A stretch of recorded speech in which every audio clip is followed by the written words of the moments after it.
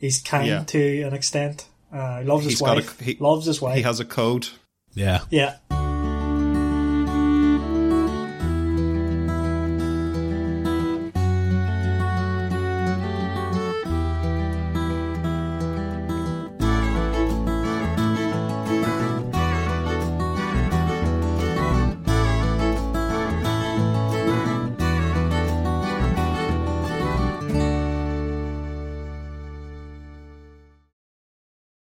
Hello everyone, welcome to episode 19 of the Audiobook Club podcast. My name's Jonathan and I'll be hosting today's episode, and I'm joined by the usual Michael, Stephen and Jason.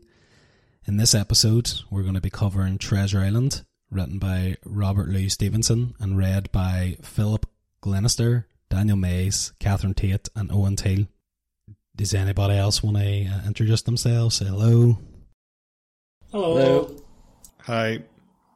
Happy New Year, everyone. We're definitely recording this in 2024. This is live. Live. But not happy Chinese New Year. No, yes, Western. not happy now. Summary of the book, basically short and sweet here because it's a very easy premise to summarise, but it's basically an adventure novel which tells the story of a group of buccaneers on the search for buried treasure. So you've got classic pirates, and this is one of a very classic book as well, and as we'll probably get on to, has inspired a lot of modern pop culture surrounding pirates.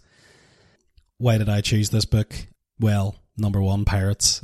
Obviously, everybody, pirates are the kind of thing that's it's funny. You ever see a thing? It's kind of like a pirate used to be like, you know, murderers, thieves, rapists, and whatever, and now kids dress up as them for Halloween and stuff, and they're like seen as like almost like because of maybe things like Pirates of the Caribbean and stuff, they're seen as almost like funny or cartoony. Yeah, cartoony. Yeah. I think it was things like this book though that kind of influenced people. Yeah, pirate costumes and stuff, because it's more lighthearted than. I guess like when you lived in the time of pirates, it was probably more like a threat, but whereas when this was written, it was kind of just as after pirate age. I know those piracy still happens, but like the pirates that we kind of talk about here. Well, only if you lived in, like, you know, island territory. If you lived in like the middle of Europe or somewhere, you're probably fine. Yeah, or if you were protected by the British Navy, which absolutely dominated the seas in those times. Yeah. So, as well as pirates, this book is something a bit different than our usual. Usually it's just a narrator just repeating the words as they were written in the book, whereas this has been adapted by Audible into an Audible audio drama. So that kind of just means that they've basically, it's like, as you probably know from the narrator list, it's basically a bunch of actors, and they kind of, you know, get on the character, and there's different, rather than one person, you know, trying to do a bunch of different voices, which usually some of the voices are good and some are bad. This is like, you know, the character, or the person voicing the character is kind of suited to the character. Also, you've got like a lot of sound effects as well. So particularly in this book, there's a lot of, you know, sword fights, guns and stuff. So you get a lot of that. And I'll find out what you guys thought, but I think it's very immersive. And then finally that this is just, you know, one of the classic adventure tales, a very famous book, although of course Michael never heard of it. Like, well, yeah, so I'll pass it over then to the others to let me know what they knew about this book before, had they read it, and just give a brief kind of, you know, summary of what you thought, just a high level before we get on the spoiler territory. So we'll go to Michael first. Before we go to Michael, who won the guessing game? Oh, the guessing game. Did we play the guessing game? Yeah, and I won. Well, I actually listened to that today. Michael said some extra stuff at the end, but yeah, I think both of you covered it very well. Oh, did I not guess? Is that what it was? You had already read the book before. Yeah, that's yeah. I was going to say yeah. So can we remember what you said? I actually listened to it today. I think Jason, you said like pirates and looking for treasure on an island. Jason basically said every pirate trope and left me with nothing else to say. Well, because every pirate that's trope perfect comes from answer this though, book. because this is where a lot of pirate tropes came from. So Yeah, that is exactly. That's Jason spot on. Yeah, used his authority of getting in there first and just stealing the answer. So Michael, you had to be more assertive. So yeah, we'll award the point to Jason. I literally had nothing left to say. Yeah. Much like a pirate, you have to take what you want, Michael. That's what you don't understand. I had to guess after Stephen guessed the Shining plot. It's just not fair. Now we'll pass it over to Michael, and you can give me your high-level thoughts about the book. Yeah, so I have to say at the top here that I have very mixed feelings about audio dramas. I've talked about the Truth podcast on here before, which is a short audio drama podcast, and I love that podcast. However, I was going to recommend a little-known science fiction book called Ender's Game. However, I listened to the only version I could get my hands on, and it was an abridged audio drama version of Ender's Game, and I really did not like it. And I was like, I can't bring this up on the podcast because I just do not think it's a good book at all. It's turned a good book into a bad book, in my opinion. So when I heard that this was an abridged audio drama, I was had a bit of trepidation there. But listening to it, I can say that I really liked this book. I thought it was a really fun book. It was a really straightforward book, as Stephen has already said, and I'm sure we will touch on ad nauseum in this review, that this basically invented all the pirate tropes that it didn't just invent some of them, it seemed to invent all of them, like the legs, the wooden leg, the parrot on the shoulder, X marks the spot, pirates singing yo-ho and a bottle of rum, all that stuff. Spot, yeah.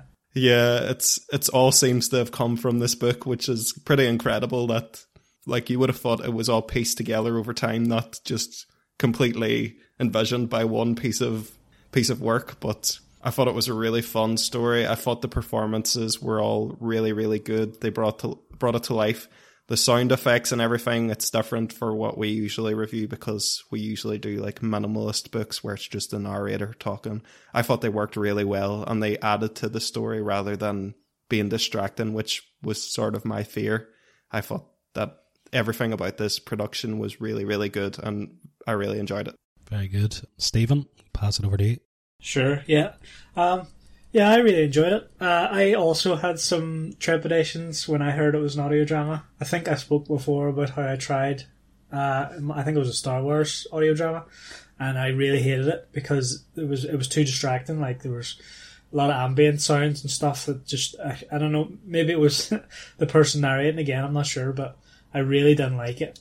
But this one, I think it was really well done. I'm not sure if it was because it was a wide cast of characters or because the performances were so good, but it was just really well done.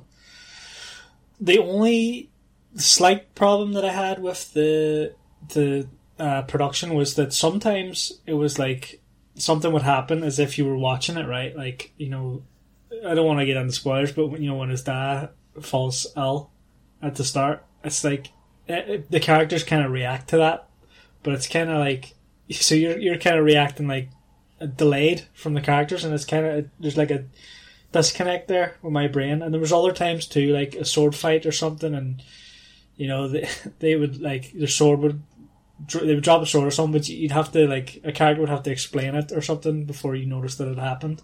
But everybody else had already reacted to it. You know what I mean? I agree with that point too, Stephen, because like in absence of description, it had to use those sound effects, but at times you kind of were like, wait, what just happened? Yeah, it was more so at the start of the book. I think I kind of got used to it, or else it just went away. I'm not sure, but it wasn't a big deal once I got into it and everything. Now, the book itself, I've read it before, although it was a long time ago. I think it was actually in secondary school, and I couldn't remember a lot of the plot. I remember a certain part, like with Pew and some stuff about Ben gone in the house and everything. Certain plot points I could remember, but a lot of it I was going on sort of semi-blind, and I really enjoyed it. I think it was really well done, really well written, and very immersive, like you said, Johnny. Yeah, cool. And Jason? Yeah, I was actually quite excited to have an audio drama. I think I've maybe mentioned before, I think maybe when you spoke about Norse mythology before, I have previously listened to all 3 of the Sandman Audible recordings. Oh, right. Yeah. Sandman. They're based on like a graphic novel, but that like the cast in that is ridiculously stacked for those 3 books, and I really enjoyed the production on that, so I was quite excited to have another sort of similar experience, and it lived up to what I sort of had hoped for. Again, I thought it was really well done, and just in terms of what Stephen has sort of said about like the sound effects sort of coming on, and we're sort of catching up to what's happened as people react. I didn't really struggle too much with that, I don't think. Maybe I just wasn't listening hard enough and just went along with it, but I really enjoyed this book. Wasn't too long, wasn't too short, and I think they sort of filled it in quickly, because I feel like the actual book and reading would be a bit longer than the sort of 6.5 hour runtime if this was slightly longer. Yeah, I kind of agree with what more or less Stephen and Michael said too about there's sometimes, I think it happens near the start, there was like a scuffle or whatever, and like it's hard to know who wins the scuffle or what's for about 10 seconds after. So that first time that happened, I think I was a bit kind of like confused, but after that I just kind of go, right, I know that I'm not going to know what the outcome is, but I know they will tell me in about 10 seconds. So I just kind of like went with that, so I kind of opened myself up to it. That's the one that kind of sticks out to me the most. Is I think it was the captain and Black Dog, and Jim's in the background reacting to it. Yeah. And it's like, he's like, oh, and you're like, what just happened? Who actually won the fight or whatever, and you don't know what happens until it's actually explained then 10 seconds later. But yeah, there's like a lot of people talking in like these really trusting voice, like "Come here, me laddie, come here, come here," and then like, it's like what just happened? That's Black Dog and Pew both do that. They're like trying to be nice, and then it was giving me. It's kind of like after you listen to it, you kind of like 10 seconds later, then you understand that you understand then. Oh, that boy was trying to act like nice, and now he's trying to be forceful. But like when it's happening, you're kind of confused at what's happening. But I kind of like that. So other than that, I really enjoyed this book. I thought the audio drama was just so different than what we usually experience, and I just thought, I can see the worries that you had that it might be distracting and stuff, and I can see that it would be, and I think this is going to be a case by case basis. Like, I wouldn't expect all audio dramas to be as well done as this, but I think this one was really well done, and it just added to the immersion of this book.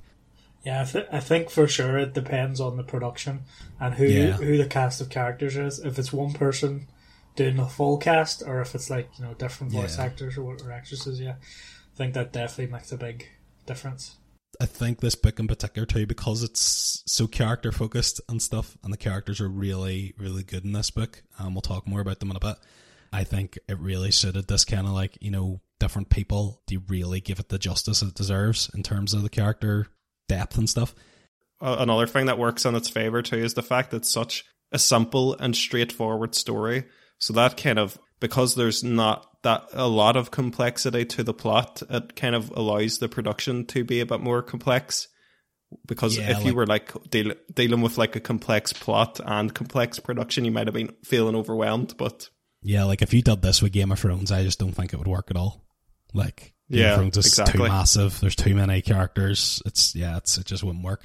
But overall, I really enjoyed this book. So we'll move on now to more in-depth review. We'll the book itself, the version we listened to, had 12 chapters. So I'm not going to say this is chapter by chapter, but more or less is. I'm going to just give more or less small summaries of what's happened. We'll go into more depth about it. So the book kind of kicks off with the protagonist, Jim Hawkins. Him and his mum and dad run an inn in Bristol in England, and this character shows up called the Captain, or identifies himself as the Captain. We later find out his name is Billy Bones, but at this point he's known as the Captain, and he's just kind of this mysterious character. He's quite forceful. He seems like he's kind of like got a few stories to tell, and he causes a wee bit of trouble, and you know the locals kind of don't really like him and stuff like that. But Jim, I think the whole point of this book is it's kind of like a coming of age for Jim, and you know he's kind of looking to get out of this boring life that he's in and go on an adventure. So I think he's kind of drawn to this mysterious character, and he kind of knows that this guy's seen some stuff. So basically, the captain more or less tells Jim to look out for anyone with one leg. So I really like that, the fact that, you know, that you're already like on the lookout for this a pirate essentially. So anyway, a bit later, then a character called Black Dog shows up and basically gets into a fight with the captain. And the captain wins the fight and Black Dog flees, but then the captain, who we find out then from Black Dog is called Billy Bones, suffers a stroke. So what did you think about this opening scene? What did you think about the introduction to the captain and Jim, who are kind of the two main characters so far that will go on into the story? I liked it. It set up like a very ominous tone with the whole, you know, look out for the one-legged man thing, and the sort of ambient music that was going on. And it really got me immersed from the get-go. And yeah, I'm not really sure what else to say. It was good. Yeah, I found it a really effective opening. I was hooked right in, to be honest. The character Jim, it's the classic kind of hero's journey character. This boy who is yearning for adventure. He's kind of unsatisfied with his little boxed in life. He wants to see beyond the walls of his inn and beyond Bristol. And then we get the character who you know, Billy, we learn it later as Billy Bones, but is first introduced as the captain. It's again one of the cliches of the genre, which is the drunken pirate, which is a cliche now, but it wasn't cliche when this book created the trope that then became the cliche. So yeah, it's another classic, you know, piece of pirate storytelling here, that the drunken pirate with, and I love the sense of mystery behind this guy's past and everything. And as Stephen was said, you have like the sense of urgency that's kind of created. It's like on the lookout for the guy with the wooden leg, and it's what's going on here. I kind of want to know more here. I want to know more about who this guy is. Why is he on the run from this guy? I'm sure a lot of things are tied together here that will become clear. So it was a very effective opening for me. I thought it was actually probably my favorite part of the whole book. That's interesting. I like the open. I like the setup from the open. Like, I really enjoyed the sort of, as he's both mentioned, like the ominous warning about the man with the wooden leg. And like, I enjoyed the sort of payoff from that a few chapters later. But I struggled with the captain. I actually really just didn't like the captain as a person. I know he's just an alcoholic. We're probably not supposed to like him very much, but I found that sort of taken away from my enjoyment of these first couple of chapters. Just how Jim was a bit of a pushover for him, to be honest, more than anything. Like, I know Jim was just keen to get out from the inn and get out to sea, and this captain was his sort of way to sort of live vicariously. But I just didn't like the captain. It sort of did take away from the opening for me. Yeah, I don't think you're supposed to like the captain, but I get what you're saying. But I think it added to it that everybody was sort of scared to him, because it builds him up a bit more as this sort of tough, you know, as he claims a sailor, right? But we know he's a pirate. And then, you know, he's kind of hiding out there waiting for people who are even more scared, you know, scarier than him. They're supposedly coming along looking for him. So yeah. I thought it added to the to make suspense. a weird parallel. It's kind of like when Raditz comes on Dragon Ball Z, and then you hear the other guys are coming later who are even worse. It builds up the threat even more. But I like that Jim was I agree that he was a pushover, but I thought that was a good thing for the story, because I think it's an intentional character flaw, and it makes it more satisfying later in the story when he takes charge more and he becomes more inventive with the way he solves conflicts. I think this is not just an adventure story, but also a coming of age story for Jim, and that's kind of reflected. We'll talk more when we get to the end that he does have a complete arc and a complete change from who he is from the start of the story compared to the end of the story. And something you've mentioned before about other characters, like it is the sort of hero's journey as well. Yeah. Like, you know, he's not got a great life. He's keen for more. He becomes, well, like he progresses on from his pushover beginnings, you know, to arguably become the hero. I think he's got a boring life, but I think they're cozy enough because like they run on him and stuff, and it seems to do all right. Like I guess exactly what you were saying there. I thought you were about to draw this comparison, Michael. Was that it was kind of like the Shire, and it's like it was boring, but they all like it to be boring, and then Gandalf comes in and just, you know, disrupts things, and that's why they hate him. That's what I kind of envision. Captain Gandalf Raditz, yeah, exactly. Somebody do that for me, would you? It's not the Harry Potter opening of the hero's journey where he has an absolutely miserable life. Definitely not. But it's kind of like the Luke Skywalker opening where he's got a pretty good life. It's, you know, he gets on well with his work and everything, but he just looks at the sunrise and, you know, I wish there was something more. It's kind of that yearning that you get from him. Yeah. Look at how many things we just were able to compare to. Like this book has just inspired many stories. Like. Yeah, exactly. Yeah, true. Yeah, for myself, I really enjoyed the opening. I think the book is strong throughout. I think maybe this next bit that I'm going to summarise in a minute is probably the weakest part of the book, but I think it started off very strong, again, bringing in the element of mystery and then the sense of urgency with this, looking out for this one-legged character. And I like the captain, I think, just because he is the kind of spanner in the works that, you know, he's just, all of a sudden, he's just shown up and, you know, he's taken over. And I don't really understand, or I'd probably not really explain well, but like why he calls himself the captain or whatever, but even though it's like he's the small fish, like there's these worst guys, they come, and maybe he has like a, you know, he's coming in knowing that he's going to be a big dog here and trying to big himself up by referring to himself as the captain and stuff, when actually he's just a coward at the end of the day. So possibly that is something around those lines. But yeah, I think this is, you know, when you kind of get Jim's, as you said there, Michael, the comparison to Luke Skywalker, just kind of Jim's just been looking for something like this to come along. So you're like, he's just grabbing this opportunity no matter what's kind of happened, even though it seems already quite dangerous, and most people would probably be like, you know what, I want nothing to do with this guy. You know, Jim's just drawn straight on, like. Mm-hmm. Okay, so Bones is basically out of action, lying in bed after suffering from a stroke. And Jim's father, who was also sick for a while, dies as well. So it's basically just Jim and his mum looking after them now. And then a few days later, Pew, a blind beggar, shows up at the inn, and, you know, it's one of, like we said there, he kind of comes in acting all nice and like he's blind. He is actually blind, but he, like, you know, plays on it a bit, and then he just turns really nasty to Jim all of a sudden. Essentially looking for the captain. So this is the second person now that's showed up looking for the captain. So obviously it's at this stage where we're suspecting that, as the reader anyway, you're suspecting, okay, why are they looking for the captain? The captain's obviously got someone that they want.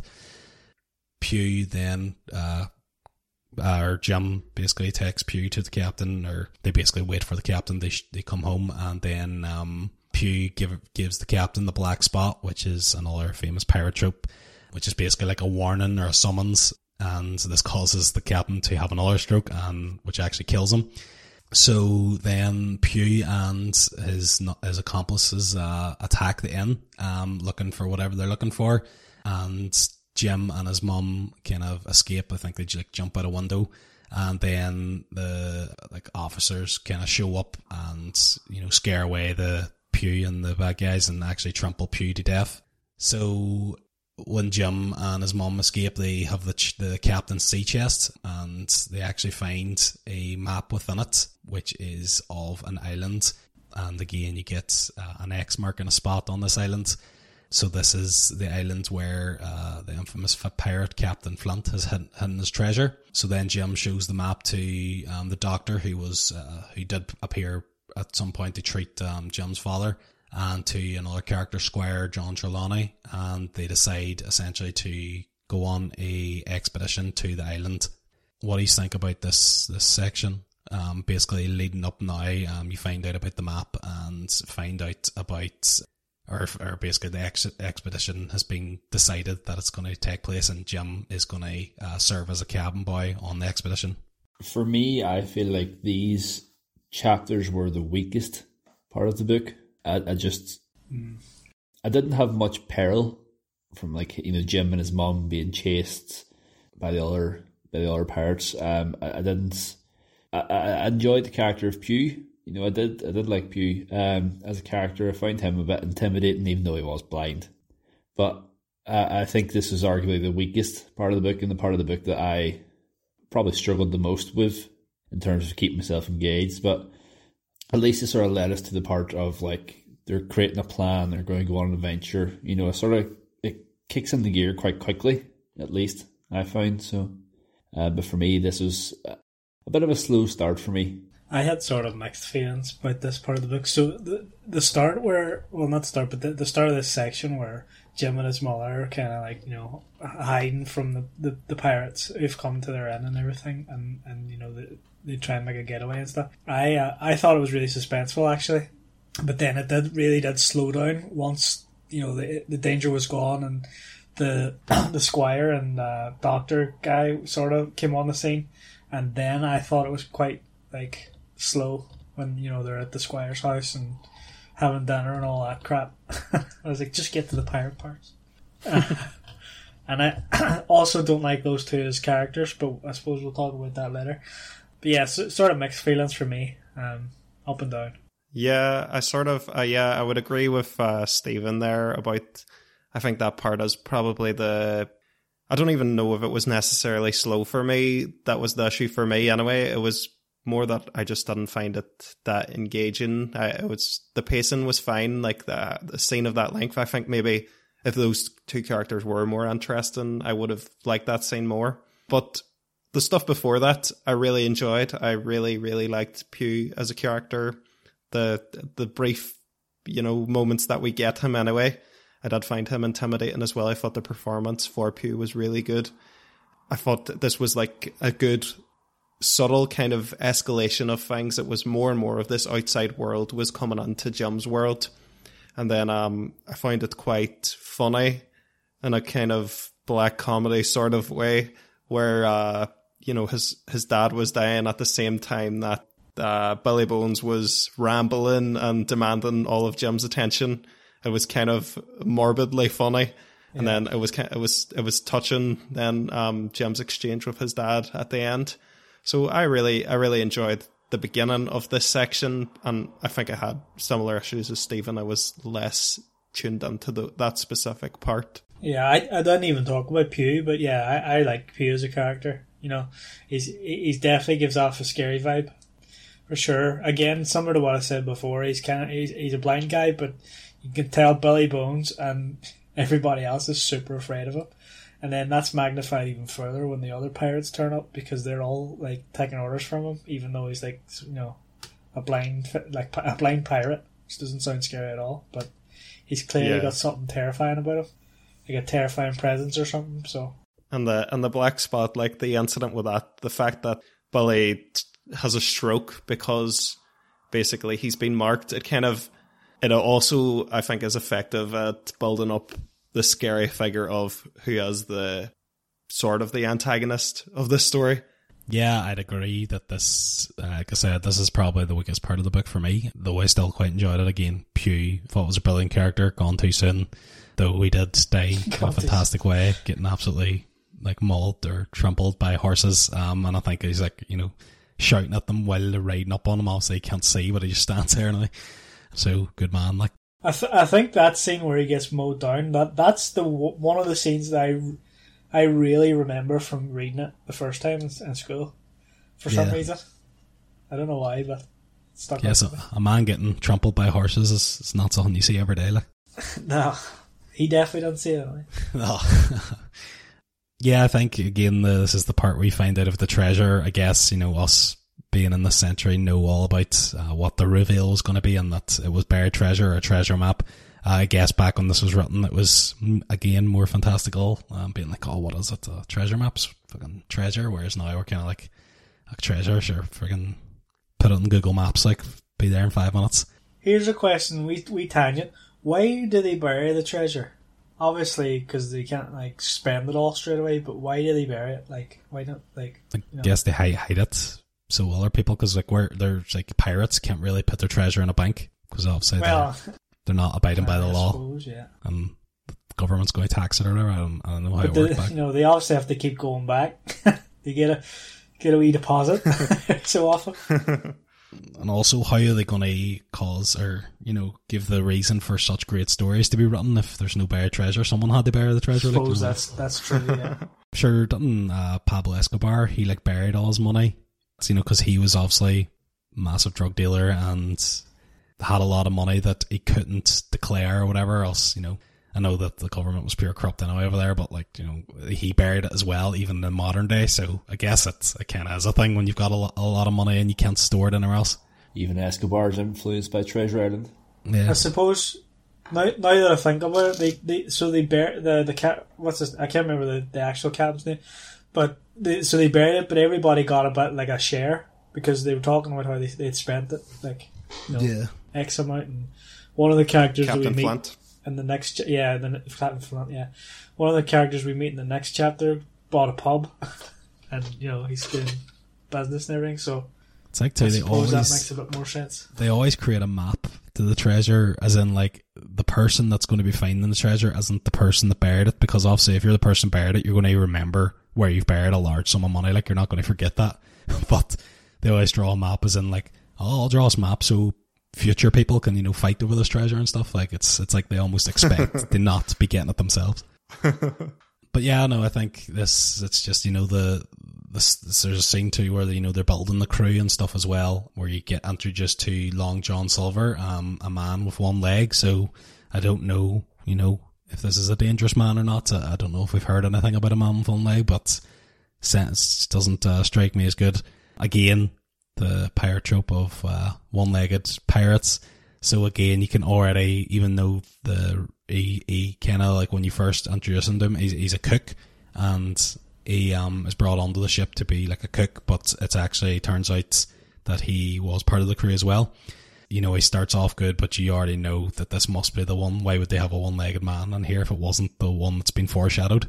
But I think that these chapters were kind of, although not exciting, they were, you know, necessary chapters. They kind of bridged the gap to now what I think where the book starts picking up again, and you get a lot of the main plot points of the book. So basically what happens after the crew is formed is they set sail on Trelawney's boat, the Hispaniola.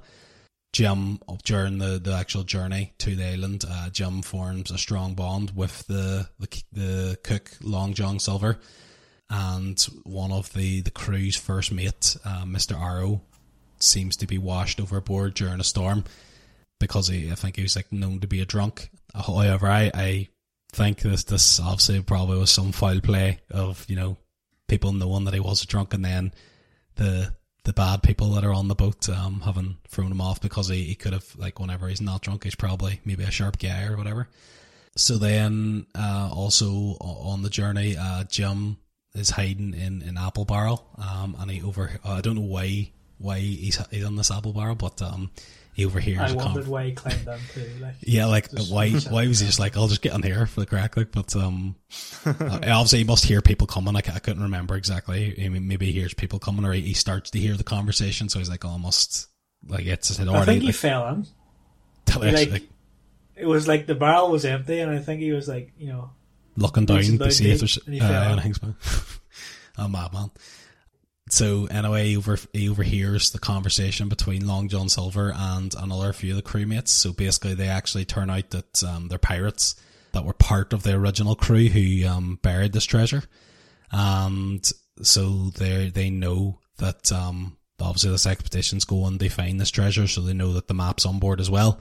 So they've been hiding, and during this conversation they kind of reveal the plans that they're going to, whenever they get to the island, they're going to mutiny and kill everyone that's not a pirate, and then go and get the treasure themselves.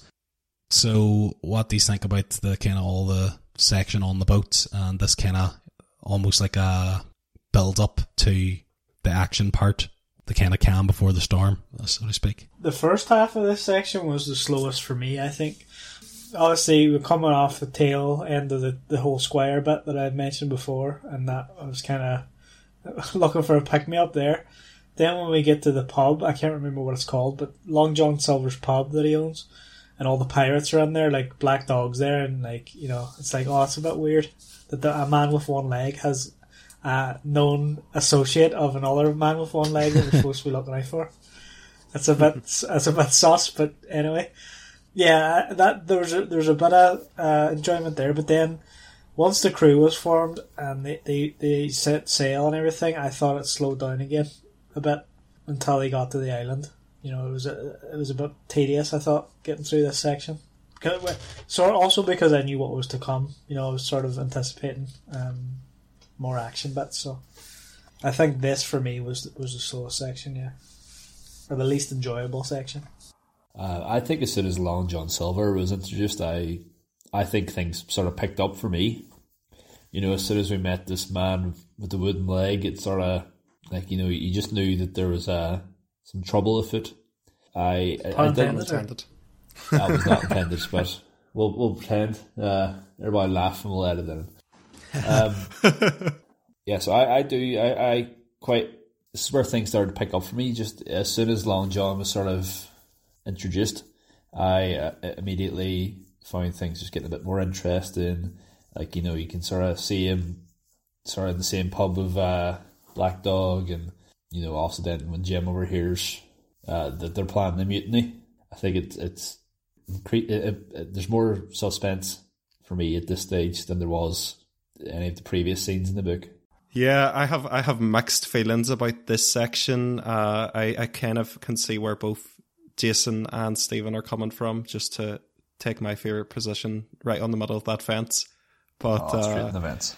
I thought there were parts of it that I was less engaged with and that find a bit tedious. Seems a wee bit harsh, but just wasn't as engaged with it as I was with the beginning of the book, except for the parts with Long John Silver. Obviously, I knew immediately from pop culture that who he was. It was telegraphed to us anyway that he was going to be a threat, but because of everything, because of how famous and how influential this book is, I immediately knew that this is the guy. This is like the main presence within this book.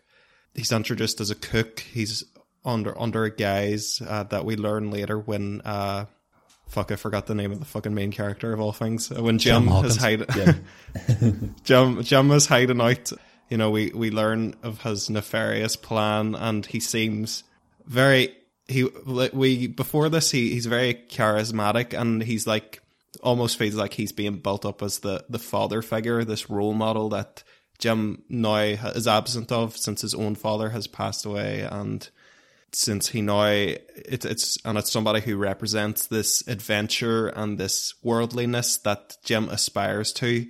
So it kind of takes a turn then when when he's hiding out and we hear that he's actually a pirate, he's an evil man, or he's, at least in this moment, he's represented as an evil man. So I thought there was good and bad in this part. There was parts where I was less engaged with it, but anything, I thought the performance of Long John Silver too brought a lot of gravitas to the character, and I was always engaged with whatever scene he was on. It was Owen Teale, Sir Alistair from Game of Thrones. I thought Long John was an absolutely fantastic character throughout, and definitely here at the start as well. I just kept picturing Barbossa from Pirates of the Caribbean. He was a similar character, you know, very, like you said, very charismatic, but kind of devious as well. Kind of trying to influence, you know, people all the time. And when, like, you know, whenever things are getting out of control for him, like he's always, you know, pulling out all the tricks in the book to try and get in control again. So I thought, you know, he's definitely my favourite character in the book. Yeah, I think are we all agreed that Long John's like the best character in the book, or that he's good? He's a good character, maybe not morally good, but entertaining. Entertainment wise, definitely. And I think for sure what you were saying, Michael, about the father figure thing, I think that definitely is at play here. I think there's a few characters that are like potential father figures for Jim, including Long John, the Squire, the Doctor, and he's sort of like, you know, at the end, not to spoil it or anything, he sort of has to make a choice about what kind of man he wants to be, you know? Yeah. It's like, they're all of these men are representations of roads and pathways that Jim could potentially go down.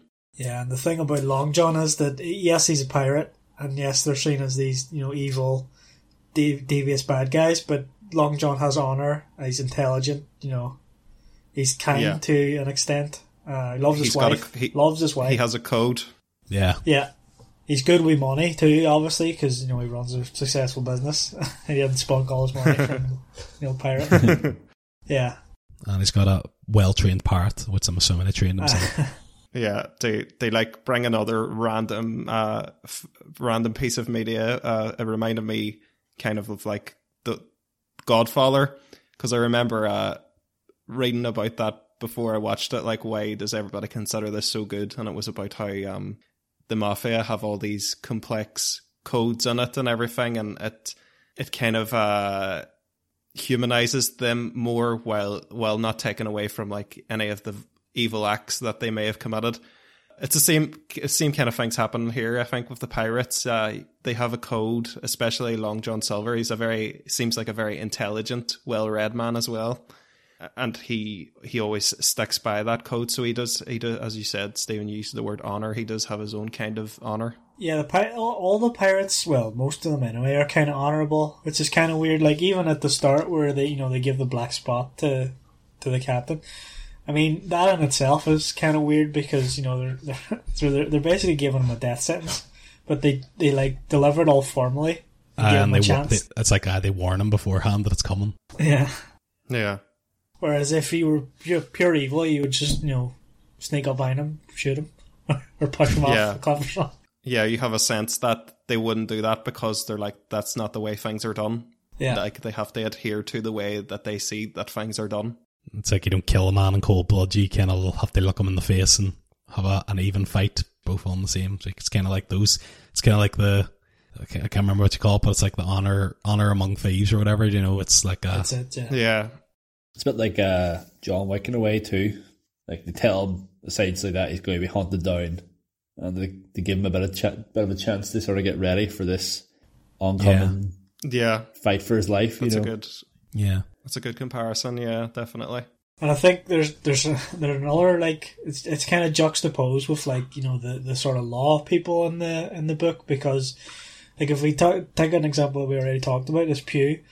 He just gets run down by the law, right, with no warning or nothing. Yeah. They just completely disregard him and just run him down the horses. Whereas they think he's trash, like. Yeah, so there's an interesting contrast there. It's funny too that they they're scared of, like, I think near the end where they're basically talking about like that the pirates will get sent to the gallows. And they're kind of like, you know, they're afraid of the gallows almost. It's like they're afraid of the law's punishment. They'd rather face each other than face the law. Yeah, I think I would rather get, like, cut down with a sword and hang. Yeah, I think their whole thing is that they're like free. You know, they're at sea and they're free. They'd rather be that and get killed in a fight than be stuck in a jail. Yeah, yeah, which I think is probably like part of the big wish fulfillment of, like, this is a big story for kids, obviously, as well. The fact that they can probably relate to that feeling of wanting to be free on the open seas. That's what's so appealing about pirate stories, isn't it? You're completely free. You're not even people that are obviously good are still confined by the laws of society, whereas pirates are they just do what they want, like. And I think, like, he could have easily, like, went too far and romanticized the pirates, done something like people who make, like, gangster movies are often say, oh, you're making this life look great. You're romanticizing these horrible people. I don't think Robert Louis Stevenson does that with the pirates. I don't think he romanticizes them too much. He sort of cartoonizes them, but as a kid's book as well. But I think they're still very much painted as villains who Jim ultimately doesn't want to be like. Yeah. Well, I guess now that gets us on to the next section. So they basically arrive at the island and the mutiny begins. So there's a lot of fighting and stuff going on. A few of some of the crew goes ashore, including Jim and Long John and basically a lot of the pirates. and Long John Silver kills a man in front of Jim, and he flees into the woods after seeing that. So obviously at that point he's made a decision to I don't want to be on his side, essentially. But Jim bumps into a marooned pirate named Ben Gunn. So he was actually also a former member of the original pirate crew that buried the treasure. So he has been marooned on the island for like 3 years. And I can relate with him a lot. Like he just has this love of cheese. That's most of the thing I can remember about him. He just absolutely wants some cheese. loves cheese. And then there's the funny bit then where, is it the doctor or is it Trelawney says that he's got like a snuff box. He's like, but you've never seen me take snuff. It's because I've got a wee block Parmesan on there. I'm like, I was like, why do you just have a block of Parmesan? Just to have it. I know he obviously, it's kind of like, Sam in Lord of the Rings where he's got like a salt, he keeps with him just to flavour the food all the time. It's probably similar to that. Like, it's just this wee thing. Where do you keep your Parmesan, Jonathan? True. I don't have a snuff box. Just in a wee baggie. Anyway, so yeah, the mutineers arm themselves, take the ship, and then like Jim and the rest of essentially the good members of the crew take refuge in an abandoned stockade on the island. And then we have like a truce between the pirates and I'm just going to call them the good guys, the Jim's group. So there's like a truce between them, and Long John Silver comes out and more or less kind of saying, you surrender, just, let us get this treasure, and we'll not kill anyone or hurt anyone. And then I think it's the doctor he talks with, or is it Trelawney again? And they're kind of like, no, you surrender. Like we're on the fort and all, we're protected and stuff, and we've got the map. So the both sides are they're at an impasse. And then later that night, I think the pirates attack the stockade, where there's casualties on both sides. So what did you think then about this kind of first part on the island, the first kind of getting on? And this is where I'd say a lot of the fighting happens. A lot of the action scenes are in this section. Yeah, I enjoyed this part. This is, as you said, Jonathan, this is where the action ramps up and we get some conflict. I really liked the setting of the island. I really was intrigued by the character of Ben Gunn. I thought it was, as you said, his love of cheese. It was a pretty funny, quirky part of the book as well. And kind of the conflict that happens with them is we're starting to get into the meat of the story. It was quite exciting. And the sound effects and everything of the production brought that to life more. Thought it was a very effective way to do it and kind of bring you there into the chaos that was happening. So yeah, I thought this was a pretty fun part of the book. Yeah, I would agree with what Michael's saying there. I think the island and the setting of the island is, well, it's obviously where a majority of the book takes place, but it's definitely the best setting of the book for me.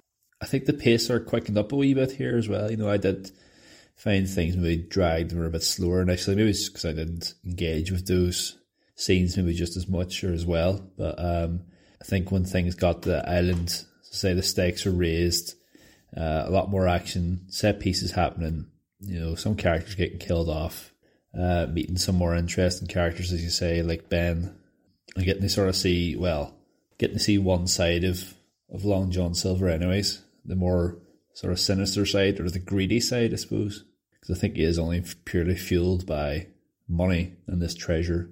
But yeah, it was good. Things picked up here. His wife's going to tell him off, Jason, if he doesn't bring them back the treasure. So. He just loves his wife. Like, fair play. He loves that woman. Wife guy. Loves it. Yeah, I suppose for me, I like this part of the book. It definitely had that mix of funny moments, but also like really big action set pieces, which was ticking all the boxes. And then again, I was enjoying the sort of like contrast between the pirates and the, for lack of a better word, the good guys, like you were saying. So both sides are kind of agree to this truce, but it's like it's kind of weird because it's pirate books, so you think they're going to lie, like they're just going to turn on them as soon as they can, but it doesn't happen. So I found that all really interesting. I think this was the favorite section of the book for me. This sort of second, well, maybe 2/3 in sort of period.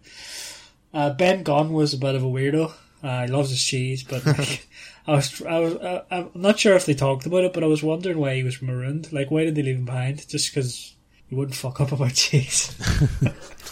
What was Just it? loves cheese, lad. Do you remember? No, because I'm not too sure. No. Not too sure. No, I mean, it probably isn't really discussed in a way. I mean, I think there's a good thing about the Ben Gunn is, like, you know, obviously he, we're in spoiler territory anyway, he actually has all the treasure. He's already got, because he obviously knew where it was buried. But he's happy enough to basically just give it to people as long as he gets it left home because he just wants some cheese or whatever. You know, it's like he doesn't even care about the treasure anymore. He kind of, you know, it's kind of a nice thing that you're like, you know, the money doesn't even matter if you're friggin' marooned on an island. What's the point in having all this gold? Like, so he obviously just shows you that's kind of stupid to kind of be fighting over this money and stuff. It's just the little things like a wee bit of Parmesan that makes all the difference. Like, And your wee snuff box. And just one wee snuff box.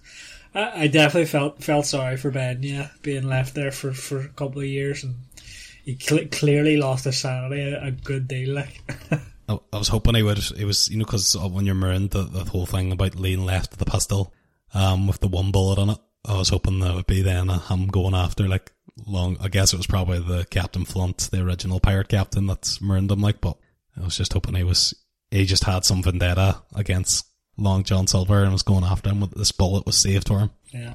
Again, it's like another bit of the pirate code because they leave them with a thing rather than starve to death. They leave them with one shot just to kill themselves. It's another kind of mercy or like pirate code thing. Another honourable. Yeah.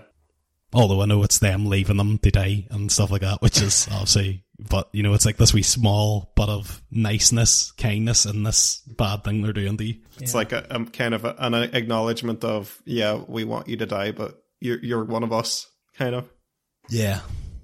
Right, the way I think making you kill yourself, I'd probably just rather them shoot you.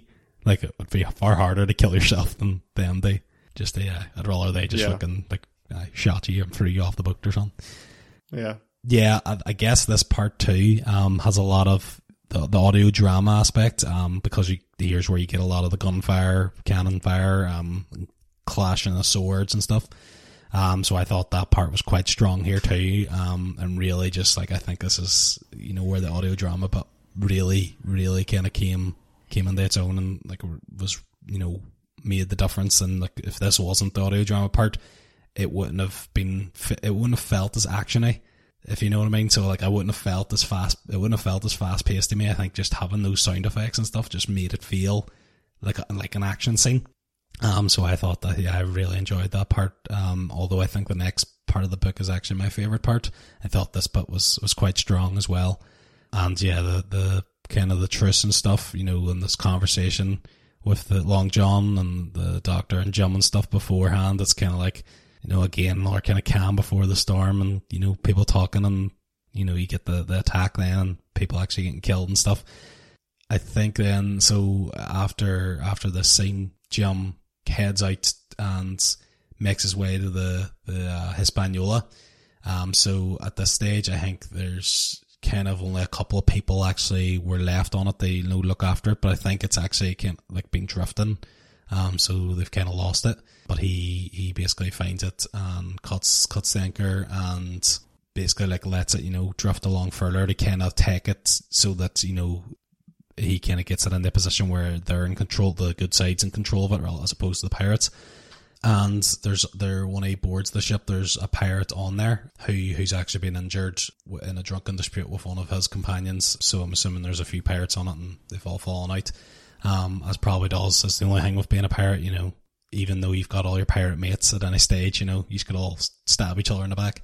But yes, this is probably my favourite part of the book because there's a lot of tension here because I think the book kind of lets you and the Hans' intention that he's going to essentially kill Jim. I think he needs Jim at this stage to try and move the boat, but he's going to kill him obviously because he knows he's not on their side.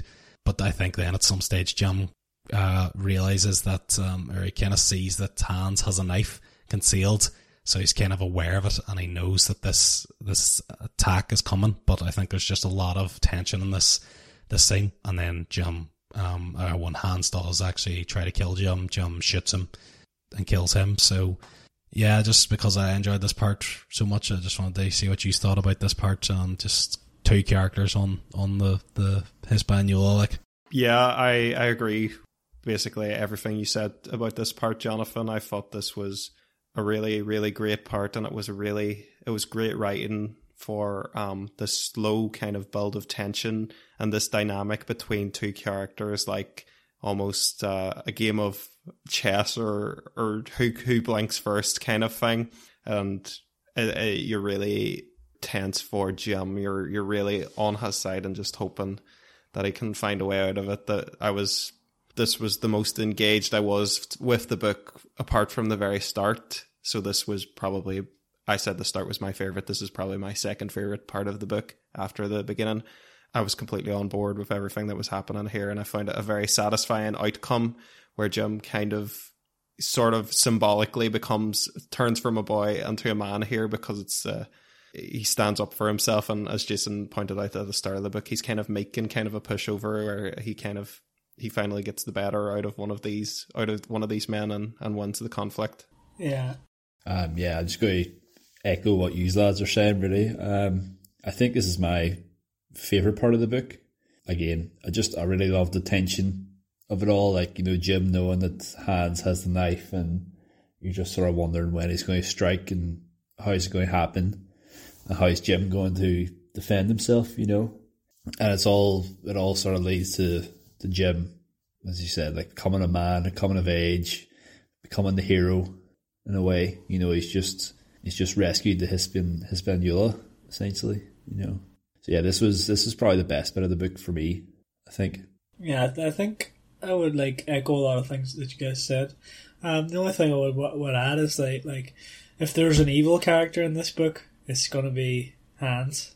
Like, there's an embodiment of evil among the pirates. It's him. And for Jim to best him, I thought I really enjoyed that. And yeah, I definitely agree with the becoming a man bit. But yeah, just good swashbuckling fun, this section, yeah. Your guy Hans, he's kind of like being sneakier. Like, you don't think Long John Silver, although as like a pirate and as devious, he wouldn't do this kind of like trying to sneakily kill Jim. Yeah. I know maybe Hans is doing this because he's injured as well, so he maybe thinks this is the only way he's going to best Jim. But yeah, it's just kind of like more evil. I think they go around this sneaky method of trying to take him out. And yeah, obviously Jim, this is probably Jim first ever killing someone as well, so it is possibly a transition, to becoming a man. Yeah, and a loss of innocence as well. Yeah, exactly. Well, yeah, because if you think about how Jim found himself here, he was running away from someone else killing someone. So complete 180 then, because he ends up killing Hans. True. So. Yeah. Cool. So after this, Jim returns ashore and goes back to the stockade, and he actually finds Silver and the pirates are in the stockade and not his companions. And Silver tells Jim that when everyone's seen that the ship was gone, obviously they don't know what Jim has done yet. They don't know that it was him that took it and had it. But when everyone else seen that the ship was gone, they agreed to truce with the pirates, where they would allow the pirates to have the map, and then that the besieged party, basically Jim's friends, were allowed to leave. So then the doctor arrives in the morning to treat the wounded and sick pirates. Jim basically is essentially now a captive of the pirates at this stage. And basically the doctor says the Long John Silver to look out for trouble when he's on the side of the treasure. And basically what he means by this is we find out that the treasure is gone, and that the other pirates aren't going to be happy because they've basically been following Long John Silver this whole time, and he's been like, boys, we're getting the treasure and the treasure's here and all, so of course they're going to be quite disappointed to find that it's not, and are possibly going to turn on him. So the doctor's kind of quite a nice guy here, even though there's a war going on essentially between the two sides. The doctor comes over to help the wounded and the sick, and even warns Silver, who is he obviously doesn't like, even warns him to. And then Silver again kind of uses his cunning and intelligence to say that we need Jim. I think all the other pirates are kind of intent on killing Jim because he's more or less on the other side and stuff, and he's caught being the one causing a lot of the trouble. It was him first overheard the plan and stuff and told everyone about it. So I think they're kind of out to get Jim, but the Long John Silver has taken a liking to Jim and tries to save him, and then kind of has a secret conversation where he's basically saying that these boys are going to turn on me, and if they do, it's me and you against them, that we have to have each other's back and stuff. So again, it's kind of almost like the Long John Silver is switching sides again here, although he still wants to get the treasure. He kind of is trying to almost cut his losses. He's trying to do a deal. And basically Jim says that if they're going to be teaming up, that he'll put in a good word if they do return home. And, hopefully the Long John Silver doesn't get killed.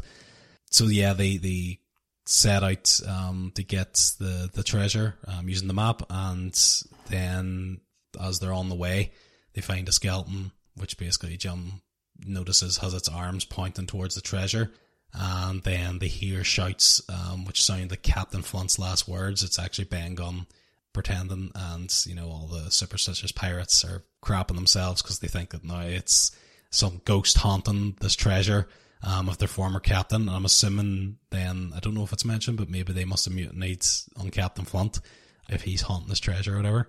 But yeah, they find it to be empty, and then the pirates are more or less out to kill Silver and Jim, but then the rest of the boys, the good guys, show up and drive them off. So what do I think about this part? Again, a lot more action, kind of the switching sides again of Long John Silver, and more kind of like you almost kind of start to like him here again because of his, he's kind of sticking up for Jim. So what do you think? You originally compared Long John Silver to Barbossa. This actually reminds me more of Captain Jack Sparrow, the switching of sides, because I remember when I first watched Pirates of the Caribbean, obviously at this stage, he's so popular in pop culture, we know what Captain Jack Sparrow wants and everything. But that first movie, I was like, his motive switched so much, I was like, is this guy the villain or not? I remember having that feeling when I watched it when I was young. And that's what I really like about Long John Silver in this section. It's kind of like his motives are switching about. He's switching sides just to get whatever he wants. And you're kind of, he's bringing a lot more complexity to his character. You're wondering, is he a good guy or is he just very pragmatic? He's just out for this treasure and saying what he needs to say to get out of it, or does he really care about Jim? So I think there was a lot of complexity added to him in this section. There was a good bit of, tension with how are they going to get out of this situation if the pirates do all turn against them. You have the Doctor, who is kind of, he's, as we said a lot of times in this episode, the pirates have their own code. He is living by his Doctor's code to protect people. So it's kind of a parallel of that. I thought it was a pretty effective part of the story. I love the intensity of the exchanges between Jim and Long John Silver. I love the way they talk to each other and the performances between them. Yeah, just to touch on what you said about Long John's motives, I'm not sure if he necessarily changes motives. I think his motive stays the same the whole way through, and that's to, self-preservation. To look out for himself above everybody else, and I think that's why he's kind of going after the treasure, and also why he sides with Jim, because he knows he knows they're probably screwed, right? The other side has the boat and everything, and there's just a few men left. So Jim's his only way out. So I think his motive is to just stay alive the whole way through, or just to, I suppose, what I said, self-preservation, or to have a better life. Let's he keeps talking about his wife and everything, and how he's going to go meet her somewhere when he gets his share of the treasure. So yeah, maybe I'm projecting too much or giving him too much credit by saying that he could have more altruistic motives within that too. But I did feel like he genuinely had some affinity towards Jim. Oh, I would definitely agree. I think there's definitely that, but he's also looking out for himself.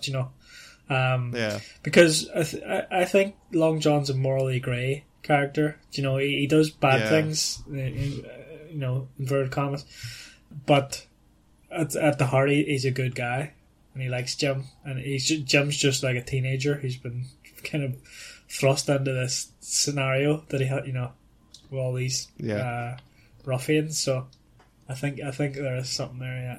Once you get the interaction, then like on the next bit with Long John Silver and like the gold, and he's kind of like sitting there. I just want to see the gold. Like, I know I'm not getting any of it, but I just want to see it and like touch it. It's kind of like this was his big score, his final score, because he's like an older pirate, and this is him trying to retire. And obviously he never got to do this, and now he kind of maybe sees Jim, a bit of himself in Jim. He was like, Jim has a big future ahead of him. He could, be the next great pirate to get the big score and stuff. So maybe he's kind of almost acting, trying to mentor Jim in a way as well. I think there's definitely a bit of that for definite. Yeah. I think it's said that like Long John Silver sees a bit of himself in Jim anyways. Yeah. I do think he genuinely likes him. I do see it as like nearly like a father-son relationship. And I think Jim really likes Long John Silver as well, but I think it's just I think his own moral compass is sort of pulling between the standard, oh, he's a pirate, he must be bad, and he has obviously led to the deaths of a few people, but I think he does genuinely care for Jim, probably for a few reasons, but I think one of them being that he sees so much of himself in Jim. He thinks Jim can be like the next great pirate. Yeah.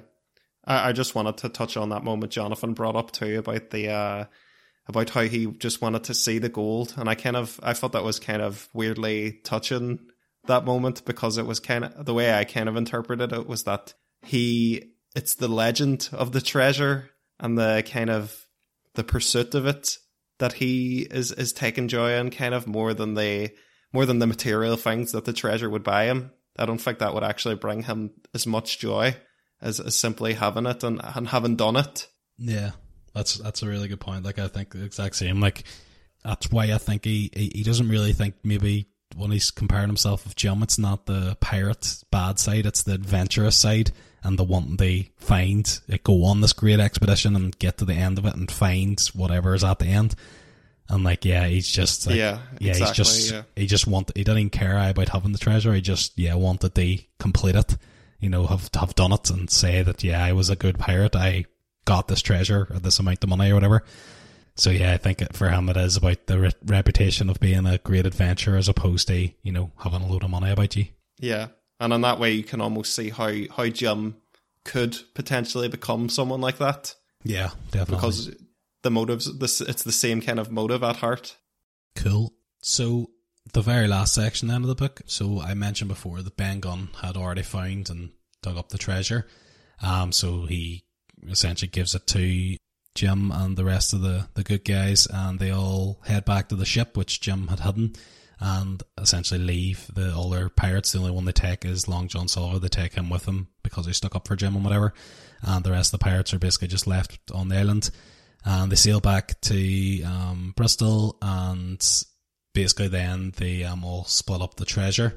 So at the actual their first port, basically before they actually get back to Bristol, so the first place they stop off, Silver, whose future was quite still unknown, like, whether he would get back and he would be actually still executed or whatever, or imprisoned for life or whatever was going to happen to him. He steals a small bag of the money and escapes. And there's a good scene where, he talks with Jim. Jim is on watch at the time that he's sneaking away, and Jim's like, what have you got there? Like, what are you doing? He's like, oh, basically just taking my share. I'm heading off. And Jim's like, I can't let you do that. Like, you're not entitled to a share or whatever. He's like, and basically the Long John Silver's like, you didn't even see me or whatever. And then he heads like, Jim says, I'll shoot you. And he's like, no, you won't. And stuff like that. As in, like, I know you're a good guy. Like, you wouldn't do that. That I stuck up for you, and, you'll let me have this small one, because obviously the Jim does have some kind of good feelings towards Long John Silver as well, because he does let him go, and then kind of, lies to whoever it is, comes up and says, what's the Long John Silver's escaped or whatever, did you see anything, stuff. But yeah, then they go back to Bristol and divide up the treasure, and Jim basically returns to his mum, and I think there's another kind of good scene here where his mum's like, I don't even recognise you, like, who's my boy left me, who's this man that's returned, which again just kind of shows that the full circle of the completion of the arc, that Jim's came of age and transformed from the boy he was into this like kind of hardened man who's kind of seen some stuff now. He's killed a person, you know, he's been through it. So Jim killed a guy. Yeah. What were your thoughts then on the ending of this book? I like the ending. Yeah, I think the ending was really well done, and it shows the great irony of the book too, because, you know, they get back and all the pirates have been defeated, right? So piracy has lost the day, but then the Doctor and the Squire start talking about how, you know, they've got so much of this money. I can't remember the numbers, but they get so much money out of this, even though like quite a people died and whatever. And Ben Gunn's only getting like a tiny portion of it and whatever. So it's like, yeah, the great irony is that, you know, the pirates were, you know, mutinied to get this treasure, when in fact the true worst pirates are the Doctor and the Squire, because they've just taken all the money that they had no claim to, and it's fine. It's somehow legal for them to do it. Yeah. You know? I think you're spot on, Stephen. Yeah. So yeah, and I think that, you know, that was a big thing of the book, was like the sort of morality of people, as in black and white. Yeah, I think I've talked about that enough.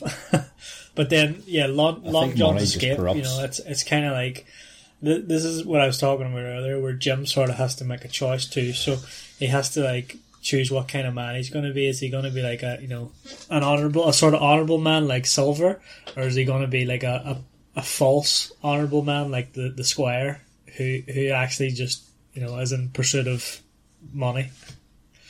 Do you know? And Jim sort of rejects both sides, and he's going to do his own thing, because, you know, the Doctor comes to him and says, what does he say? They talk about Ben Gunn, and Jim basically you know, gives him a hard time, saying like, you know, Ben earned that money and you're just taking it all off of him.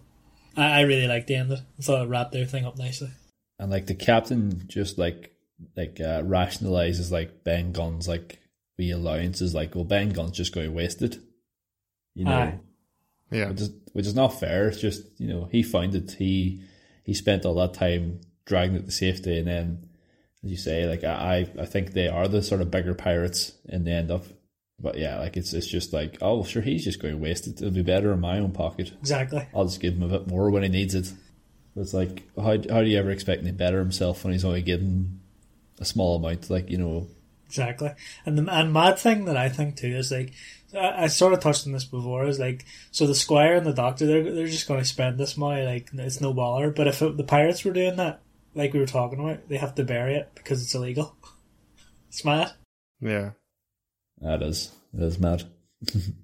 I like the ending. I agree with what Stephen said, really. All I really wanted to bring up about the ending was the whole Ben Gunn situation. I don't really have much more to add. Yeah, I really like the ending too, and I think Stephen used the perfect word, which is irony. And I think it is kind of like it goes back to the code of the pirates, and it's like the Squire and the Doctor, their absence of code in this moment.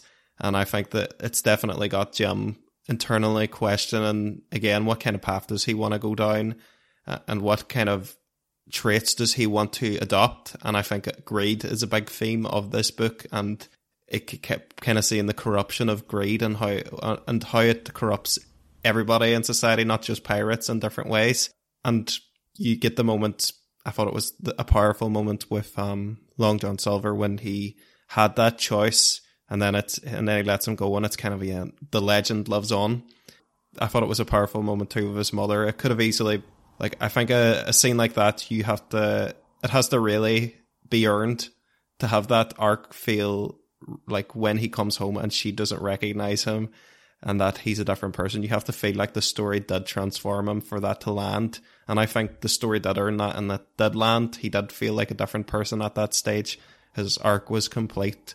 So I thought it rounded off everything very, very well. Also, just to touch on something you said there about, you know, he has to choose the traits that he wants to adopt. Do you think he goes back at the end? He kind of realizes that his dad had it right the whole time, and that he just wants to go home and run his in with his ma. I think that's a possible outcome. Yeah. Because at the start, he kind of his dad's all shown as all like very weak, and doesn't have any adventure in him, and then Jim's done all that now. He's like, oh, do you know what? Just want to go back to the Admiral Benbow and just could even work. Possibly admire his dad more for what he was instead of what he wasn't. Yeah. Yeah, Phil, I've kind of covered my points. I really, really enjoyed the end of the book. Yeah, I just really loved the moment Jim and Long John Silverhove, and then the moment with Jim and his mum now, where she doesn't recognise him. I just think, it was a very powerful ending, and about the choices in the road that Jim has gone down and what road is up ahead of him. I guess it's kind of left up to interpretation, and you don't really know. But I think that's kind of everything in the book. Is there anything else, any points that we missed, or anything else you want to bring up about the book? We just didn't really chat about the parrot very much, but I actually find him quite creepy at times. The parrot. Yeah. Yeah, what about the singing as well? There was a few renditions of Yo Ho Ho in a Bottle Room. I think it was probably 5 or 6 times. I kind of like the singing because it sort of just added to the depth. They were all terrible. I like the singing. Yeah. But it definitely added to it, yeah. It's again, one of the things the kind of audio drama side I think brought that, I think if you ever, is it Lord of the Rings, I think, that has songs or whatever on it, or is it Game of Thrones, I can't remember, and it's like whenever you listen to the narrator singing it, both do, but Lord of the Rings has more. And you're just like listening to the narrator singing it, and you're like, oh Jesus, it's horrible. Whereas this here was kind of like it was proper, like had a wee tune and all. And yeah, I thought it was brilliant. But you don't like the Tom Bombadil songs in Fellowship? Oh, don't even. We'll talk about Tom Bombadil someday. I've got a lot of opinions. Like Tommy V. You've got the Bear and the Maiden Fair too, and that's a tune. Rings of Castamere is a good tune. Yeah. Yep, so that's everything then for the our book review. We'll kind of move on now to our star ratings. So I won't pick anyone. Who wants to go first, given their star rating? Yeah, I'm happy to go first. I think I'll give it a 4. I really liked it. Definitely above average. Wasn't amazing, but I definitely did really enjoy it, and I think I would listen to it again for sure. Performances were all good. I think Jim's performance was a wee bit weak, but it was fine. And yeah, it really immersed me. Yeah, I'm actually surprised. I thought I would have been the lowest, but I'm also going to give it a 4 out of 5. It was good, enjoyed it. Would maybe visit it again at some stage, but yeah, I think a 4 out of 5 is respectable for the book, and there's still some parts that I didn't love, which is maybe dragged down a bit. It wasn't fully engaged the whole way through, but I think 4 out of 5 is fair. Yeah, I'm gonna be big generous Mick again and go a bit higher and give it a 4.5. I thought the production on this was absolutely phenomenal. I thought it was so well put together, so well edited, so well performed. The story, it did have small parts where I was less engaged, but I don't think it had any weak parts. I would not describe them as weak at all. I thought it was a really great, tight story. It was I thought it being abridged like that would put me off, but I thought it was very well adapted. It didn't feel like, I haven't read the original version, so I don't know what it left out, but it didn't feel like much was left out from what I felt. I felt like the core of the story still was there. The only thing that would probably stop me from bumping this up to like a 5 is I feel like if I was to compare this to something like Pirates of the Caribbean, I just like the more epicness and the bigger cast, and I think if there had been more twists and turns and maybe more central characters with histories intertwining between each other, I might have bumped it up to that 5. But I still really, really like this book. I'm like excited to play this audiobook for my son one day when he's old enough, and hope that he enjoys audiobooks as well.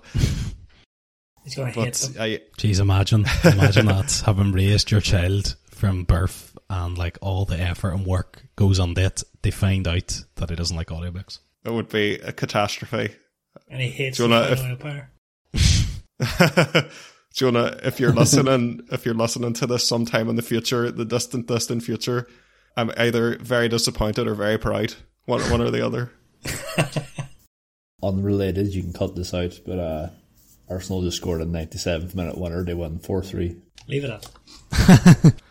Jesus. Arsenal, Cannons, Pirates. See, ties back. Gunners.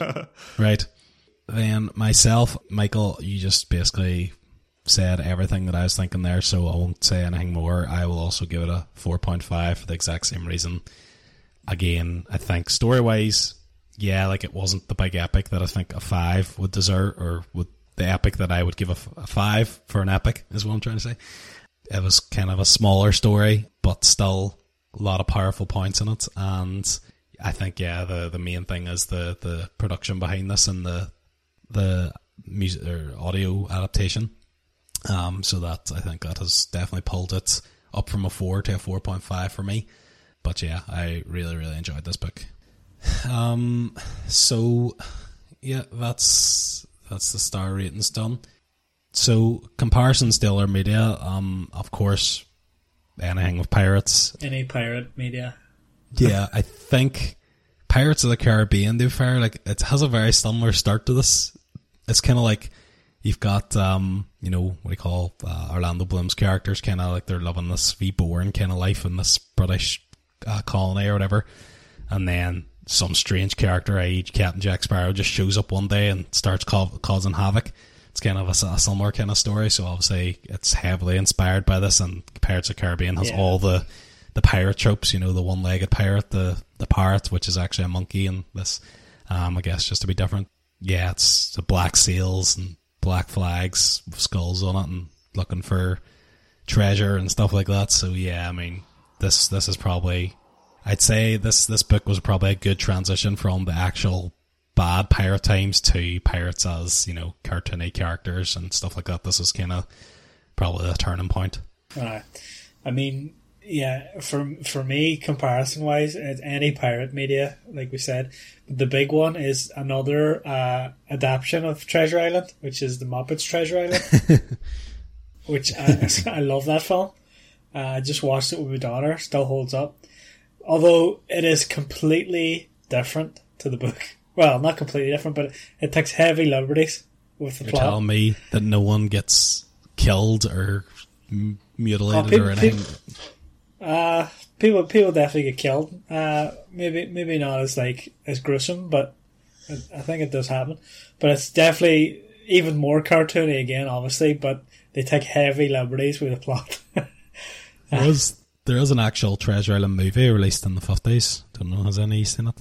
Is there not like Treasure Planet? That's what I was going to say. Yeah, I've seen that one. No, I've never heard of that. I think there's a TV show, I think, as well, but that might be old as well. I think Johnny mentioned about a show. When I was actually looking up something else, I found out there's apparently a prequel TV show to the book called Black Sails. It's about like what you call him, Captain Flint's and like the original crew and like Billy Bones and stuff. Apparently, I've never watched it. Good. What's that on? I might watch that. I don't know actually. It's not on Prime, I think. I can find out. It sounds like it's on Prime. It sounds like a Prime show. Or yeah, I think it's on. I think it is. It just look whenever I seen it, I think it looked a bit low budget or something, but maybe it is good. And like one comparison to media, which is quite close to my heart. I don't know if any of you have ever played it before because it's a PlayStation exclusive, but Uncharted 4. It's based on I have, yeah, a pirate story. I love that game. Like, it's so good. Yeah, and the story's so good. I love the whole quadrilogy, I suppose. But I think. Do you know what's a good pirate adaptation? Is the Assassin's Creed Black Flag, which is not really an assassin game. Yeah, I was thinking that too, John. Yeah. Such a good pirate game. Like, it's just, there's actually a one coming out, it might be the end of this year or next year maybe. Skull and Bones, I think you call it. It's like Ubisoft they're making, so it's an actual dedicated pirate one. I'm assuming they're kind of using similar mechanics from that one, but yeah, that could be interesting. Like, it's a good pirate game. It's definitely needed since the Black Flag days. Well, if we're talking about games, the pirate game that sticks out for me is Monkey Island. All the Monkey Island games, if you've ever heard of those. It's like point and click adventure games. It's very Never heard of them. similar. No, you're looking for the secret of Monkey Island, which is like buried treasure. Well, it's not, but anyway, it's good. Has a lot of the same tropes, but it's done in like a very funny style. You know, it's more jokey than serious. So I just wanted to mention that this book was published as a serial and a magazine. was it? Yeah, so it was originally published episodically, but by bit, which was a lot more common back then. Is that because of like publishing costs of a full book? Or I think it like a newspaper. I can't give you the exact reason why it was more common. I think people were just used to consuming fiction like that. They it's probably those little. Probably harder to create, like, you know, like novels, fiction novels. Like, people only wanted to, you know, Get you, yeah. create books that were like factual or whatever. Like, they don't want to be freaking buying a wee book about pirates or whatever. Because you don't have buy-in as well, so it's just a whole huge money sink if nobody likes it. Yeah, and like the cost of like printing and distributing back then would have been massive. Like, and the lack of, like, you know, illiterate people yeah, exactly. probably factors into. Yeah. Do you see the name of that was originally The Sea Cook, a story for boys?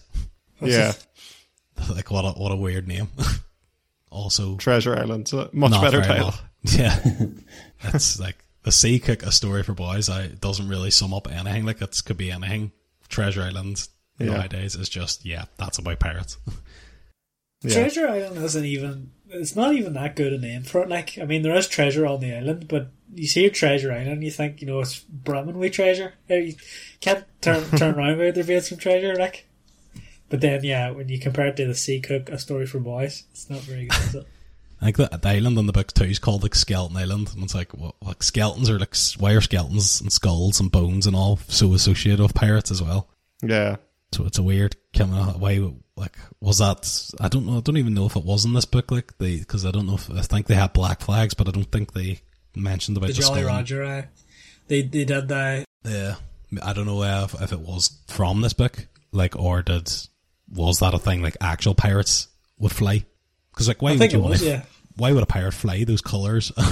Let everyone know you're pirates. Do you know what I mean? A warning, I think, or I guess because they're nice and they give you black spots and all and let you know that you're about to get wrecked. like if they flew the flag, then the people are more likely to surrender, maybe because it's pirates. Probably, yeah. They won't have to like engage with them as much. They probably also liked it as the sport as well of like the chase. You know, whenever they see it, they're like, right, yeah. Do you know what I mean? Okay, so we'll do this quick then. What else are we consuming? I'll just blast through mine really quick. So I am reading a book called The Glucose Revolution. I don't know if you've read that one, Michael, but it's based. Oh yeah, I have, yeah. Yeah, it's a very famous one, kind of in the realm of those books that you like. But it's basically about, like, you know, glucose spikes and how they can cause so many things, especially also type 2 diabetes and even like depression and like all mad things like infertility and things like that. And basically it's about like how you tip stuff, how they flatten the glucose curve and all. It's quite interesting. I don't know, like the first tip on it is like the order in which you eat things, which is basically like eat your fibre first and then like your sugars and all on top of that. So like it digests and absorbs slower. But I was thinking, like, if you like ate right in the right order, then you like say freaking did a handstand and everything in your belly gets flipped upside down and all, like, surely that's not really going to matter then what order you've ate it in. So I think that tip's a bit stupid. But in terms of the other tips so far, they look good. I won't spoil any more, but no, it's quite an interesting book and seems to have helped a lot of people. So I'm hoping it could be a good thing for, it says a lot of the things that it can solve is, like, you know, when you feel really just crashed in the evenings, apparently I can solve that. So it'll be interesting to read about it and see if I can fix it. But yeah, that's an interesting book. And I actually bought the physical copy, so I'm going to try, as well as my audiobooks, I'm going to try and read like an actual physical book as well, because I feel like listening to an audiobook or like reading one on the screen and all is still like you're using technology and stuff like that. And I'm just like, as I work in software and stuff, I'm just surrounded by technology all day. So it's good just before bed to kind of have nothing on then and just look at the book. So I'm just going to try and add that habit. So I bought a few books. I'll bring up the other ones then when I'm on to those in future episodes. But yeah, actually reading we didn't talk about that. You did that for this book, didn't you? Did what? You read the book and listened to it simultaneously. Oh, so I didn't mention that. No, I actually got another free Audible book that was this book as well. So I wanted to listen to the unabridged version, but to be honest, it's the exact same, which is why I haven't really brought it up. The story's very similar. Fair enough. So yeah, I listened to another version of Treasure Island, an actual version, but yeah, I didn't really see any main differences that were worth bringing up. So, but it meant that I was really prepared for hosting this episode because I'd listened to the story twice, so know it quite well now. Yeah, not the Muppets version though. Exactly. True. I think apart from that, yeah, everything I'm consuming is still the same as last time. So still playing Fallout. Yeah, still listening to that Dave Grohl book. About halfway through it now, so I listen to it when I'm running. So yeah, kind of working my way through those. But yeah, that's everything for me. What's anybody else up there? Not too much from me. I just picked up another book, Abroad in Japan. If you've ever seen that guy on YouTube, he's got an autobiography out about how he gets, because for those that don't know, he's like an English guy who moved to Japan to teach English, and now he does YouTube stuff, and it's really interesting. So it's about his story of how he ended up in Japan. He didn't really speak the language when he got there, and he thought he'd be screwed. But yeah, I'm listening to that. I just started it, and I think it's going well so far. And then I'm also thinking about picking up David Mitchell's book, the comedian. He was in Peep Show and everything. He just released a book about a history of England's kings and queens, but it's done in a funny way, as I understand it. So I think that might be good. I think he's really funny. So that's his character in Peep Show is the kind of person that likes the actual books like that. Yeah. His character in Peep Show isn't a million miles away from him. Yeah, I'd say apart from the sort of sort of sheepish way to him, I think other than that they're the same. He's probably obviously a lot more intense in this movie, but he's obviously quite uptight in real life as well, I'm assuming, and stuff. He's obviously just based his. If you ever watch him on what's that show? That's a panel show he's on. Would I Lie to You? It's funny. So I might pick that up and give it a listen to. But yeah, other than that, same old stuff for me. Started Slow Horses season 3, as I said. I don't know if I said that on the episode, but started it. It's really good. Just like the other seasons. I was thinking about starting the second book for that. I know we read the first one before. I was thinking about picking the second one up and seeing how it is. Obviously, I know what's going to happen because I watched season 2, but anyway. Cool. Michael? So I talked about that Glucose Revolution book on the podcast very early days. I think it's a pretty legit book. When I've done the tips and everything, they seem to work. I think the vinegar one is definitely very effective. I have vinegar on salt and vinegar chickpeas every day, roasted chickpeas that I make in the air fryer literally every day with apple cider vinegar and sea salt. They are really good, and I do be full up for ages after them. I think especially the best way to burn sugar effectively is definitely positioning your exercises in and around your carb consumption. That is, especially around the time you're having simple carbs like desserts and stuff like that. That would definitely be make a big difference to the blood sugar spikes and everything. In my experience, just what I'm doing. I haven't watched too much TV. I finished Ted Lasso. Haven't really watched anything after that. I've been out running. When I was at my fittest, my weekly volume was at about 40 kilometers a week. I'm not near that at the minute. I'm only at 12.5 at the minute. But I'm enjoying being back in the habit and just going, wee danders in the morning. As I think I touched on it last episode, but I've started the cold therapy Jonathan referred to in the last book review episode. Anyway, I read Wim Hof's book, the Iceman's book, his method, and all the amazing things he basically talked about the cold. I think I'm sometimes a bit skeptical of books that they suggest that this one thing will cure everything, because every book suggests that about their one thing. But I think there's a way to go into something with a healthy skepticism. there's so much like different advice in the world. I think as long as something doesn't sound dangerous, you should just try things and try them with like an open mind, but still have that skepticism to be like, I'm going to bow out if it's not working. So I'm trying it with an open mind. I'm doing the cold therapy and everything, and it does seem to be helping. It's pretty, I hate cold showers, but obviously that's sort of the point. You feel good afterwards and everything. So that's one thing I'm doing, and I'm starting to make a more of a meditation habit. I've been reading some books or listening to some books on mindfulness.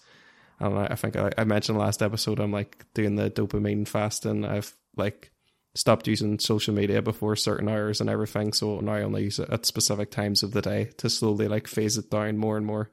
So that's basically everything that I've been doing. Very good. Jason? Yeah, it's all a bit more exciting to me. I suppose what I've really been getting up to at the minute is just another audiobook I've been listening to since finishing Treasure Island. Been listening to, I don't know if you've ever heard of Annie Mac, the former Radio 1 DJ. Yeah. She sort of left that career behind. She's now a writer. She's released 2 books. Her first one I've never read, but like it got like quite like widely acclaimed. I've actually jumped in on her second book called The Mess We're In, I believe it's called. I'm really enjoying it so far. I don't want to say too much more about it because potentially that or her first book I might end up choosing as a pick sometime in the future. But it's good, something different from what we've been listening to on the podcast. Apart from that, I mean, I've been watching a bit of that new Godzilla TV show. I finally started an episode of Slow Horses. I enjoyed it. Actually, I will continue watching the show. But yeah, one episode in. Does Gary Oldman look as smelly as we've heard? He does look smelly. I stand by it. Very good. Not Gary Oldman in general, though. You can't say that. Surely not. Jason. You can't say that. You don't know. Just, I don't know. In Batman, he looks a wee bit smelly too, and he's definitely smelly in Harry Potter. The third one, Aye. greased off himself, so yes. He was in prison for like freaking 12 years or whatever. So The man's underpaid. Recently. very good. All right. Plugs, just the usual. YouTube for me. I haven't really done much again. Still working on a few things. So yeah, that's everything for me. I don't have any. I'm bored. I'll go super quick. None for Just me. I mentioned how this book was written as a serial. I am currently writing a serial, a Christmas horror story collection called White Winter. I'll put a link in the description if you want to check it out. It's going to be 7 parts. I have 3 out so far. I'm going to post episode 4 next week. I'd originally planned to get this all out before the 23rd of December because that's when the story sets place. Already, I am looking like I'm going to be over that. It's going to be the 30th at best now. And I think because of how big the last part is being written at the minute, it's probably going to go over that slightly. So, whoops. I'm looking forward to getting it out there. The 26th, Michael, Christmas is over and I'm not listening to it. Yeah. No plugs for me, but I have been enjoying White Winter actually, Michael. It's a nice Oh, day for, nice. White Winter. Cool. Nothing from you, Jason, in terms of plugs? Nah, nothing for me. Nothing from me. Cool. Well, that's kind of everything for my hosting duties. I will pass the reins to Jason now and he'll reveal the next book. Hi. So we very briefly were chatting, I think it was just yesterday, actually, in our group chat about a few, like, you know, non-fiction books, autobiographies we had read in the past. And actually, like, before I joined this podcast, I think maybe at the time, it was maybe when I just first moved to Glasgow, so maybe mid-late 2022, apologies, where this author actually came to Glasgow and I went to his live show because my fiance was quite interested in his work. So I hadn't actually read any of his stuff at this stage. So I remember, like, getting into this author, the podcast had just sort of started. I was sort of thinking, I'd love to join this, maybe get these guys to read this guy. I've now joined. I now have no idea how I will host an episode regarding this book I'm about to pick, but I'm going to send I don't think there's going to be much in terms of guessing. So, you know, we're doing our first non-fiction book of the podcast.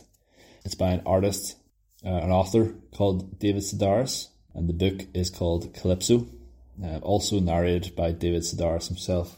I don't know if anyone here will know who David Sedaris is. You might know who his sister is. She's a famous Amy Sedaris. If anyone here has watched BoJack Horseman, she plays the purple cat. Right. Yeah, and David Sedaris actually voices someone in that show as well, but like a very brief one episode appearance. So David Sedaris is just a guy who likes to tell really funny stories, essentially. His books are generally just a collection of these stories. They sort of jump about a bit. They're all just a bit funny, some are a bit sad, and there's no real... Well, I think there's usually like a bit of an overarching theme. I've only actually read one of his books, but this is his highest rated book of them all. I don't think there's any need for us to guess because, well, I don't even know what happens, but I think, as I say, it's just a bunch of random stories with maybe a slight sort of theme to it. But, I mean, anyone want to have a look at that picture and take any sort of swings as to what might be going on in this book? So you're saying that so it could be a collection of stories? So like, yeah. So like, if we guess any or maybe a couple of the stories, whoever guesses the most, we'll get the point. If you want, I'll give you 10 words or less, Johnny. What's going to happen in this Who's book? going for? I can go first. Am I allowed to jump on? Or yeah. Go ahead, Mike. So what we have here kind of reminds me of like Plank from. I was going to say that. It's kind of got like this dissonant look, but I'm imagining in my head it's like a door. So I am going to go a bit darker and guess that it's about an abusive childhood, but taking a funny spin on that. Fucking raging, you said Plank. Like I was going to say Plank. Like a dark comedy spin on that. Right. Stephen, Johnny? I'm also going to say Plank from Ed, Edd and Eddy, but because just based on the title, Calypso, I think, and this ties back to the current episode because Calypso appears in Pirates of the Caribbean. Pirates. I'm going to say it has something to do with the sea. Plank goes to the sea. And you have to walk the plank? And you have to walk the plank. See, it's all tying back. Oh, it's all happening. Jesus. I'm going to say Plank and Johnny visit the seaside. Grant. And then Johnny? I'm going to say nothing about Plank.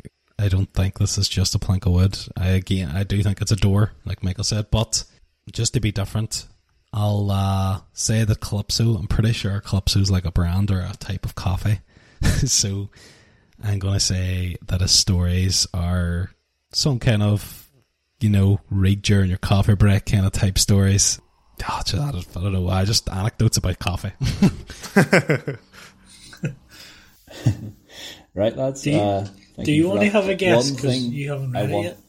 Well, I've read some of his other story. I've read his most recent book, and I think I would sort of know already potentially the route these stories will go. So I don't want to guess anything. So it's not about Plank. And the fear that it's not about Plank. Could be about Plank. I think one of you. I'm going to say I think one or two of you might be halfway there. Living on a prayer. Aye. But I think so as guesses, lads. So just one last wee thing I want to leave you with is, well, none of you knew David Sedaris. David Sedaris, as I say, is narrating this book. You're either going to love his voice or you're going to hate his voice. Oh, that's directed at me, isn't it? No, that's directed at everybody. He has a very strange voice. Okay. Bring it on. And with very that, good, very nice. I would like to bring an end to the episode. And get some sleep. Get some sleep, yeah. Done a 12-hour shift and then come on to record this podcast, so I have been rushing these lads. You're a grafter. That's all it. work and no play makes Jason a tired boy. But look, I look forward to having you all on for episode 20 and Calypso by David Sedaris. So goodbye, everyone. Goodbye. Happy 2024, everybody. See you on the flippity flop or whatever my catchphrase was again.